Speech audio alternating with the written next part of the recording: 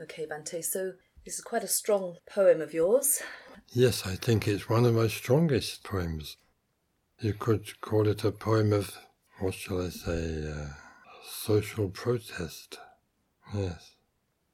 But one thought does occur to me. As Buddhists, we have a good idea of what is meant by Bodhisattva. But if someone who wasn't a Buddhist was to listen to this poem, it might not mean very much in the sense that they wouldn't know who a Bodhisattva was. So maybe we should say just a wee bit about the Bodhisattva. As you know, Bodhisattva literally means a Bodhi being. It means someone who has consciously devoted their life and their work to helping others out of compassion, helping them not just in a spiritual way by teaching the Dharma, but also by helping them in all sorts of practical, even material ways. That is the Bodhisattva ideal of Buddhism. And of course, through the ages, so many Buddhists have been inspired by that ideal and have sought to act in accordance with it. So the whole poem's a conversation between somebody seeing a lot of things that are going on around them and then questioning, well, what are you going to do about them? Yes. We hear those sorts of voices all the time. On the radio, at least I do. Yes. What are you going to do about this? What are you going to do about that? And there's usually at least 100 things that one is asked to do something about. It's not always defined what that something is, but that cry or that call is there. I wonder if it's also a conversation that we all have internally.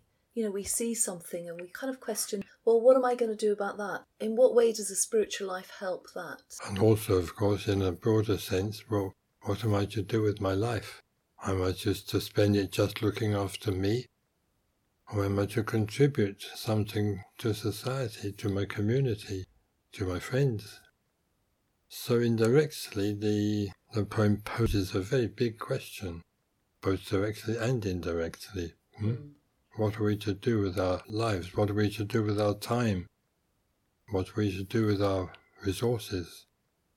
What's the best use that could be made of them? What's the best use that could be made of me? I think there's a quote, possibly from Daido Rinpoche, where he says, if you don't know what to do, then just give something. Because that is the first step in a way. There's dana, then there's sila, then there's samadhi, then there's prajna, then there's vimutti. Dana comes first. If you can't give dana, as a Buddhist, you can't do anything. At least you can do that. And it doesn't have to be money. You can give someone a smile, and that smile may brighten their day.